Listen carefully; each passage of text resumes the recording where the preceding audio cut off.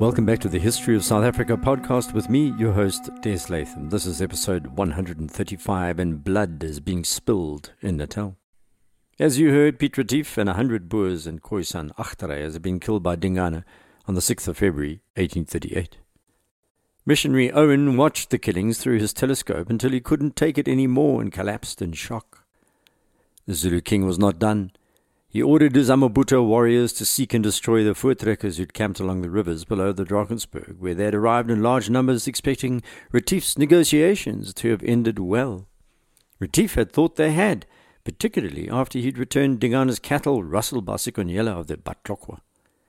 About 1,000 wagons had descended the passes, and the Zulus were determined the Voortrekkers were not going to remain on the land they'd invaded. Meanwhile, the vultures, the wild dogs, the hyenas, the jackals began to feed on the bodies strewn about kwaMatiwane, near emGungungdlovu, where Retief's men had met their grisly end, while Owen and his family trembled with fear nearby. Were they going to be next, they wondered. Dingana had sent a message as Retief was being killed, saying they were safe, but who believed the AmaZulu leader about anything? A document had been left inside Piet Retief's leather satchel, thrown near his body, and that was the letter with Dingana's mark granting the Boers land. This document, as I mentioned, has caused quite a bit of debate over the last 200 years. It's going to pop out quite regularly in the coming story, but it's the manner of its design that should interest us most. That's because the Boers took it as proof of Dingana's granting of permission for Retief to move onto Natal land, but for the Zulu, it is merely a flimsy forgery. It's very difficult to get either side to discuss this in any reasonable way. In popular consciousness, folks have adopted a kind of intellectual and academic scorched earth policy when it comes to their views. One person's African nationalist is not another person's Afrikaner nationalist, if you excuse the equation. But recovering the story chronologically, so first things first. We're going to concentrate on events, and they are shocking. But if you have followed this series so far, you know that Southern African history is flooded with blood. We live in an extremely tough part of planet Earth that only appears benign at times of plenty. Nothing is easy here, and yet everything is possible. As Pliny the Elder said, and forgive my crumpled Latin, it's been a while, Semper aliquid novi Africam adferre, always something new in Africa. So after Retief's death, Dingana was keeping his eye on Missionary Owen, and sent 6 of his most trusted warriors to camp alongside the mission's station, ostensibly to protect them against possible assault, but most likely to make sure they didn't try to flee.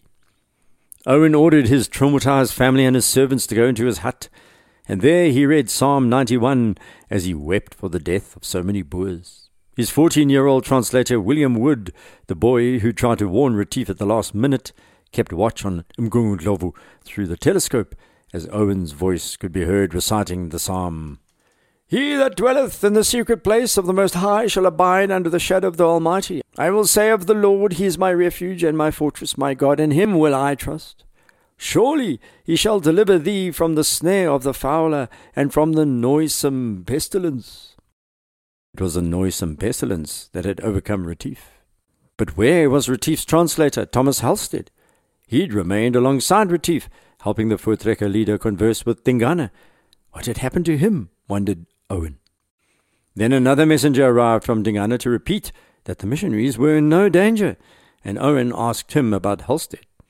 Oh, said the man, Halstead has returned to Port Natal with a message for Alan Gardiner.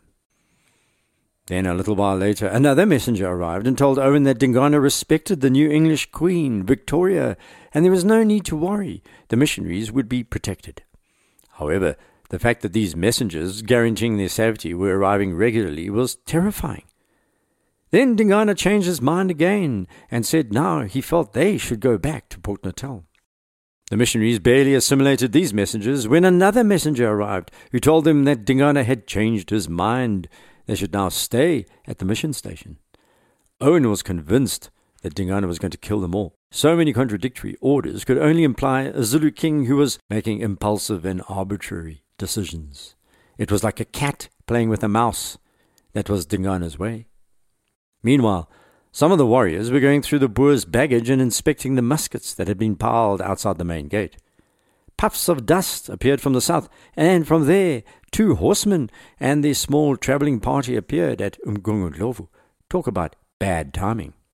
It was James Brownlee, who was a very young translator and a trainee missionary, and the American Henry Venables. They had picked a particularly bad time to ride up to Dingana's great place. James was the son of John Brownlee, who had set up the mission station in the Chumi Valley in the Eastern Cape, right in the middle of Ngqika country. The elder Brownlee had set off from there in 1822 on an expedition across the Khai and became the first missionary to take the gospel to the Gcaleka. If you remember John Brownlee's tales amongst amaXhosa in earlier episodes. Brownlee Sr. had also visited the Tembu in 1824, where they had settled between the Mbashi and the Mthatha rivers. He would go on to become one of the greatest missionaries in South African history. So Brownlee Jr. James, his son, was not only fluent in Dutch, English, Zulu and Xhosa, he was also used to travelling into the middle of African chiefdoms, and he often journeyed with his father. James Jr. was taken aback when he saw the Zulu warriors holding the Boers' guns. The 2 fresh arrivals did not know yet what had happened to Retief. "Where are the Boers and Retief?" James Brownlee asked one of the warriors, who replied, "They have gone hunting." Venables and Brownlee knew this could not be true because the Boers' guns were lying in a pile right in front of them, and asked to see Dingana. An hour later, the Zulu king called him into his great place, when Thukela, the Induna, welcomed them first, then bluntly told them the Boers were dead. "Were the missionaries not grateful to Dingana they had been killed?" asked Thukela. "They should thank the king for getting rid of the troublesome Retief and his party." Dingana knew that the Boers had opposed English rule, so obviously these men before him should be pleased. He had dispatched their joint enemies, had he not? Brownlee and Venables hid their horror, and in a casual way asked why Dingana had done this. And Thukela said Dingana had discovered a plot by the Boers to kill him. That is not true. The Boers were not planning a direct attack at all. However, as many have pointed out, their long-term goal, once they had descended the Drakensberg, was to seize as much land as they could, come what may. In Dingana's eyes, they were also wizards and powerful to be feared. Zulu nationalist historians are very defensive about this and believe Dingana had every right to kill Retief and the other Boers, for they were going to seize the land anyway, despite their sham of negotiating with Dingana. But what probably put paid to Retief and his men more than anything else was that their military prowess had preceded them. These were serious competitors to Dingana's power. He could put up with the fractious English traders, but these Boers, well, they were a completely different kettle of fish. Dingana was indulging in divide and rule. He was differentiating between the white people. He did not think the Boers were like the English at all. He treated the Boers like he treated other African clans and threats, by trying to wipe them out. It's a bizarre fact, but Retief was more African than he had ever known, or probably would have accepted, because an African chief had chosen to use an African solution to what he perceived was an African problem. The Zulu king did not regard the English traders in the same way. They were outsiders, representing a powerful force that was non-African. They had a queen who lived across the ocean. That was alien. They could have come from another planet. He had seen their ships. These people had occult powers. They had vast amounts of money. They were to be handled lightly, he believed. The Boers had no ships. No, they were very much part of Dingana's cosmology. The English were unique. The Boers were just another tribe. They had come overland. They dressed strangely, yes, hats, trousers, rode these hornless cows, were armed, but they did not pitch up mysteriously from the deep depths of the ocean. From a Zulu perspective, Dingana's orders for his amabutho to kill the Voortrekkers was a matter of business as usual. This was the normal way of things when a chief was disgraced. He was executed. Then his family and adherents would be bumped off, or eaten up, to use the Zulu phrase, so that there would be none left alive to avenge the king. The Voortrekker livestock would be seized, and the king would redistribute the beasts amongst the amabutho, exactly as the Boers had been doing amongst their commando members after the raids on Umzilikazi. And like the Boer raids on Umzilikazi, very few women or children were going to be spared by the Zulu warriors. The Zulu army of around 5,000 crossed a famous river at a famous point, the Mzanyati or Buffalo River near Rorke's Drift.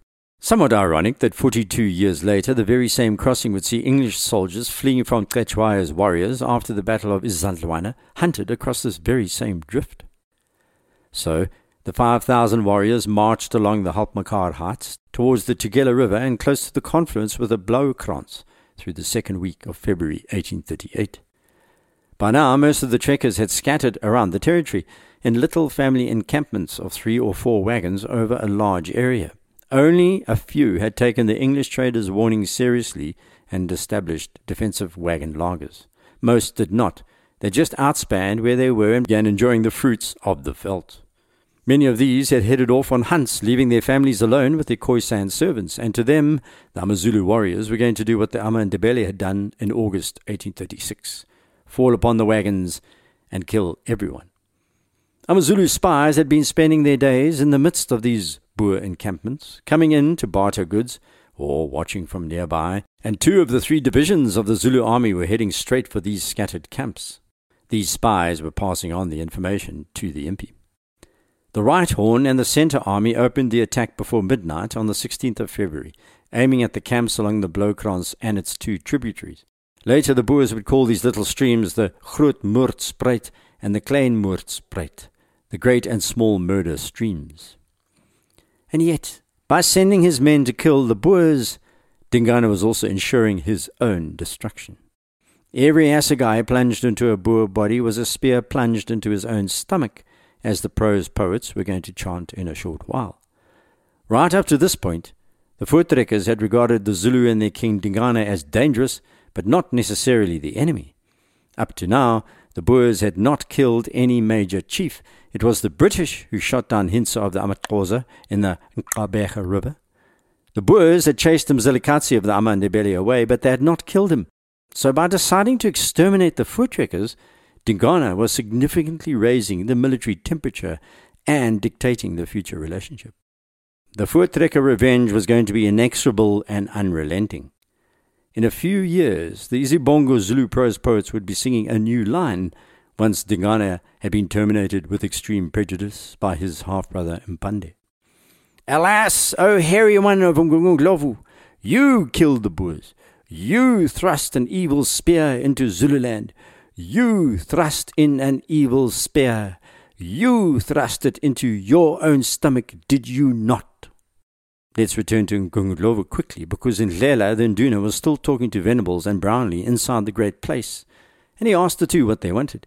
We have come to teach, said Venables, the American. To teach what? Ndlela asked. The good book and the word of God, replied Venables. Can you not rather teach us to ride and shoot? Snapped Ndlela. The missionaries were non-committal about training warriors to ride and shoot, saying they were hungry after the long journey and wanted to visit Owen. Ndlela let them go to the mission station, and they did so tentatively, certain they would find death within. The 6 Zulu sentries sat outside. No one else was visible. Moments later, they were relieved to see Owen and his family, and the teenager William Wood, as well as others inside the hut, all praying for their lives. Just a quick note about the 14-year-old William Wood. He had probably saved Owen's life shortly after the massacre of Piet Retief's men. Owen had confronted Dingana's last messenger and blurted out that the missionaries disapproved of the killings. William Wood, who'd spent his entire life in Port Natal and understood how things worked, decided to use his initiative when he translated Owen's words. Tell the king that we consider that he has acted perfectly rightly in killing the farmers, said the boy in Zulu, as no doubt they would have otherwise have killed us, as well as the king and his people. Owen had no idea that his sentiments had just been reversed, but this could have saved his bacon. Dingana was very pleased upon hearing these mistranslated sentiments and handed over an ox as a reward. It was after those comments on the day Retief had died that he called Owen and Wood to appear before him, escorted by 60 warriors. Both thought they were going to die. The king looked at Owen and Wood silently at first, staring at them with his expressive eyes, his all-seeing, piercing gaze that was feared throughout his kingdom. "Are you afraid?" he asked Owen, who shook his head nervously. He was unable to utter a sound, he was so terrified. Dingana laughed. "You behaved well," he said. "Do you still wish to go to Durban?" Owen shook his head again, and Dingana looked even more pleased. "Good," said the Zulu king. "Go back to your huts." They hurried out of the great place. Now Dingana ordered Venables and Brownlee to appear before him and demanded they teach his amabutho how to shoot. When they refused, he demanded they show him how to saddle and unsaddle the Boer horses, which were still saddled up a day after Retief's murder. They showed him how to unsaddle the horses. While they did so, Dingana claimed he was sorry about Thomas Halstead being killed with the Boers. It was an accident. Halstead had fought tooth and nail alongside the Voortrekkers when the amabutho warriors attacked them. He had died fighting, and he had accounted for at least one of the dead warriors himself, according to oral tradition. The next day, Brownlee and Venables decided to return to Durban. It was much too dangerous to remain at emGungungdlovu, they thought. Time to leave Zululand. It was the season of the witch, the season of the wizard. While all of this was going on, Dingana's MPs had swept across the Mzinyati, heading towards the Bloukrans River, where hundreds of Voortrekkers camped. The Voortrekker in command of this area of around 1,000 kilometers square was Gert Maritz, who had taken over from Piet Retief, and he had gone home to fetch his followers in Transoranje. The main Voortrekker camp below the Drakensberg was at Doornkop and comprised about 78 wagons, and included the Retief family and those of the Grylings, Skeepers, Van der Merwes, the Viljoens and the Hattings. The Zulu right horn, or Upondo, of around 1,500 men followed the north bank of the Bloukrans, while the central impi of around 2,000 men was charging towards these encampments from the east. The left horn, roughly 1,500 men in number, was heading around the hills to the south. Maritz's wagons were close to where the modern-day town of Escourt is today, and Salier's group wasn't far away. 50 families living along the Bushman's river. A larger group of 100 wagons under Commandant Jan du Plessis had rolled onto the flatland near Spionkop between the Little Thukela and the Drakensberg, just southeast of Doornkop. In these 100 wagons were the de Klerks, de Beers, Mullers and de Winnaars. Near the Grootmoordspruit were scattered wagons under Barend Liebenberg, Wynand Besaidnout, A.J. Rousseau, Roberts Grylings, the Jebers, Moore van der Merwes, the Prinslers, Botmas, Steenkamps and Kloppers. Further afield, along the Mooi River, were the Malans, the Swarts, and the Breeds. Some of these Boers began to sense danger before the Zulu army appeared. By the 15th of February, reports had begun circulating that Retief was dead, and some began to believe it, because their leader was now overdue, back from his negotiations with Dingana. He should have returned from meeting the Zulu king by now. Maritz sent Gryling and a small patrol out on that day to see what was going on, and they crossed the upper Thukela pretending to be on a hunting expedition. Soon after crossing the mighty river, they spotted an old man. "What are you looking for?" he asked, and appeared agitated. Gryling said they were hunting buffalo. "I saw herds of buffalo over there." The old man pointed south. Gryling ignored him, and they all continued riding towards nearby Koppi. The old man began running alongside the horses, and he was growing more agitated. The Boers realized they had roused his suspicions, so they turned around and rode back to their camp. Little did they know that about 200 meters away, behind the Koppi, the main Zulu army was waiting in silence. They were waiting for darkness to assault the Voortrekker camps, and the Voortrekkers had almost all let their guard down. Some of the men were actually away hunting. Others had returned to the Drakensberg to help trekkers down the treacherous slopes. There were hundreds of women and children who were enjoying the summer. Women were picking vegetables they'd planted weeks earlier. The men who'd remained behind were repairing the wagons and smelting ammunition, preparing the biltong. On the evening of the 16th of February, 1838, the Voortrekkers went to sleep and were awakened by a nightmare of horrific proportions. It was a moonless night, and shortly after midnight, two groups of amabutho formed up close to the outlying wagons, which belonged to the Liebenbergs, close to the Bloukrans River. The AmaZulu was strung out across a front 40 kilometers wide. The night was hot, humid. The frogs were noisy in the wetlands. The crickets pulsated. Then the trekkers' dogs began to bark, and the newly married Petrus Liebenberg and his three younger brothers all ran out of their wagons carrying their sannas. The AmaZulu warriors charged at them out of the dark. The Boers spotted a man, the Khoisan, or coloured man, amongst the Zulu, and a terrible miscalculation was about to take place. This was George Biggar, the son of English trader Alexander Biggar. He had been sent by his father to warn the trekkers about what had happened to Piet Retief, and George had ridden into the camp at exactly the moment that the Zulu attacked. He jumped off his horse and was running through the masses of Zulu warriors in the dark. None accosted him. By now, another man had also arrived to warn the Boers, Richard King, or Dick King, sent by American missionaries in Durban to warn the Boers. But King only arrived after the Liebenbergs had been overrun, and he ended up fighting for his life alongside the Boers. Spotting George Bigger amongst the Zulu, Baron Liebenberg's son-in-law Van Vuren opened fire on him, shouting, "Traitor!" The round ripped through George's arm, and he screamed, "You have shot off my arm!" "What are you doing among the Zulu?" Van Vuren fired back and shot Bigger dead. The very man sent to warn the Boers was amongst the first shot down by friendly fire. A symbolic moment. Terrible scenes began to play out in the darkness, and the Liebenberg men realized they were no match for this large army. They abandoned their wagons, leaving their wives and children to their fate. Behind them, Christina Susanna, who'd married Petrus Liebenberg only a month earlier, was speared to death, along with Hester Liebenberg and Susanna Liebenberg, who was Daniel Liebenberg's wife. Their 4 children were also dead in seconds, while the men ran to safety. The warriors shifted upriver, attacking the Besaidenoids, who were trying to fight back behind their 5 wagons. Daniel Besaidenoid woke. He heard his dog snarling, and he stumbled out. It was maybe 1 a.m. Perhaps it was a leopard, he thought. Then 270 meters away in the dark, he saw the amabutho. His dogs were biting the Zulu, slowing them down, and Daniel shouted to his family they were being attacked. Daniel's younger brother, 14-year-old Petrus Johannes, thought the sheep were running away and jumped out of the wagon to chase them. That saved his life. At precisely that moment, Zulu warriors jumped into the wagon. One managed to wound Petrus Johannes in the back, but he disappeared into the dark, and he sprinted to where the horses were tethered. Using his braces, he managed to control one of the steeds, then rode off, taking 7 other horses with him. He was on his way to Doornkop, where he'd arrive at dawn the next day. Within 24 hours, survivors of what was now going to take place would make their way here too. The Besaidenoid family was wiped out. First Daniel's father, then Roelof Botha. Daniel saw his wife die, then his baby, then his mother, his mother-in-law, his brother, his 4 sisters, and his 5-year-old niece.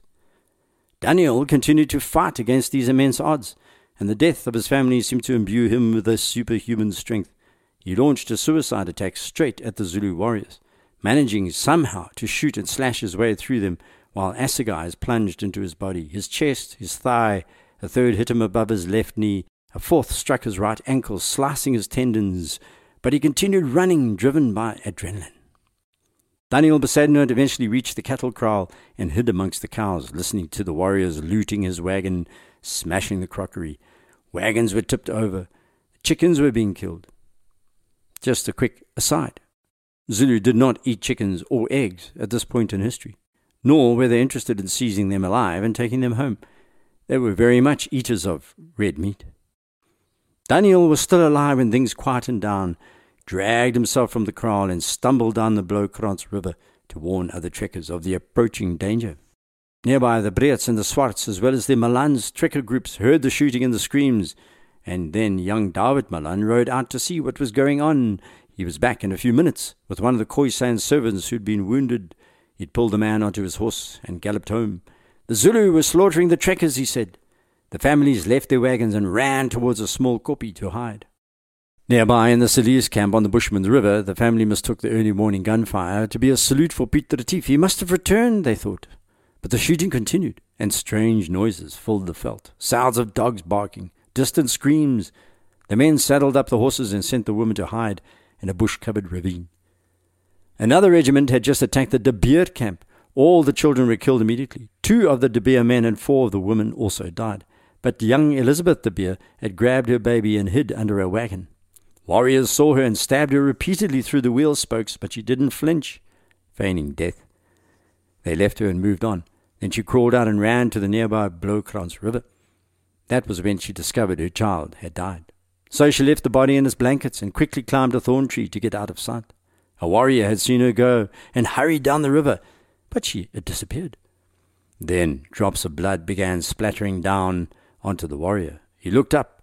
He tried to stab her, and she climbed higher, the thorns adding to her wounds. He missed, and then began climbing the tree.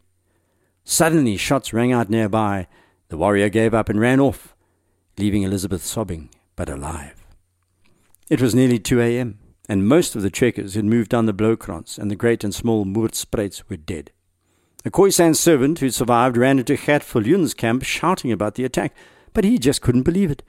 The man was gibbering. Everyone dead? How could it be? The carnage had been so severe that some of the trekkers who witnessed these massacres never spoke again. They lost the capacity for speech. They became permanently mute. Viljoen stood there rooted to the spot, his mind refusing to process the servant's words until a messenger arrived from his brother-in-law's camp from Johannes Breitenbach, and then Gert Viljoen snapped into gear, lagered his wagons, the men stuffing thorn bushes between the wheels and awaiting the inevitable.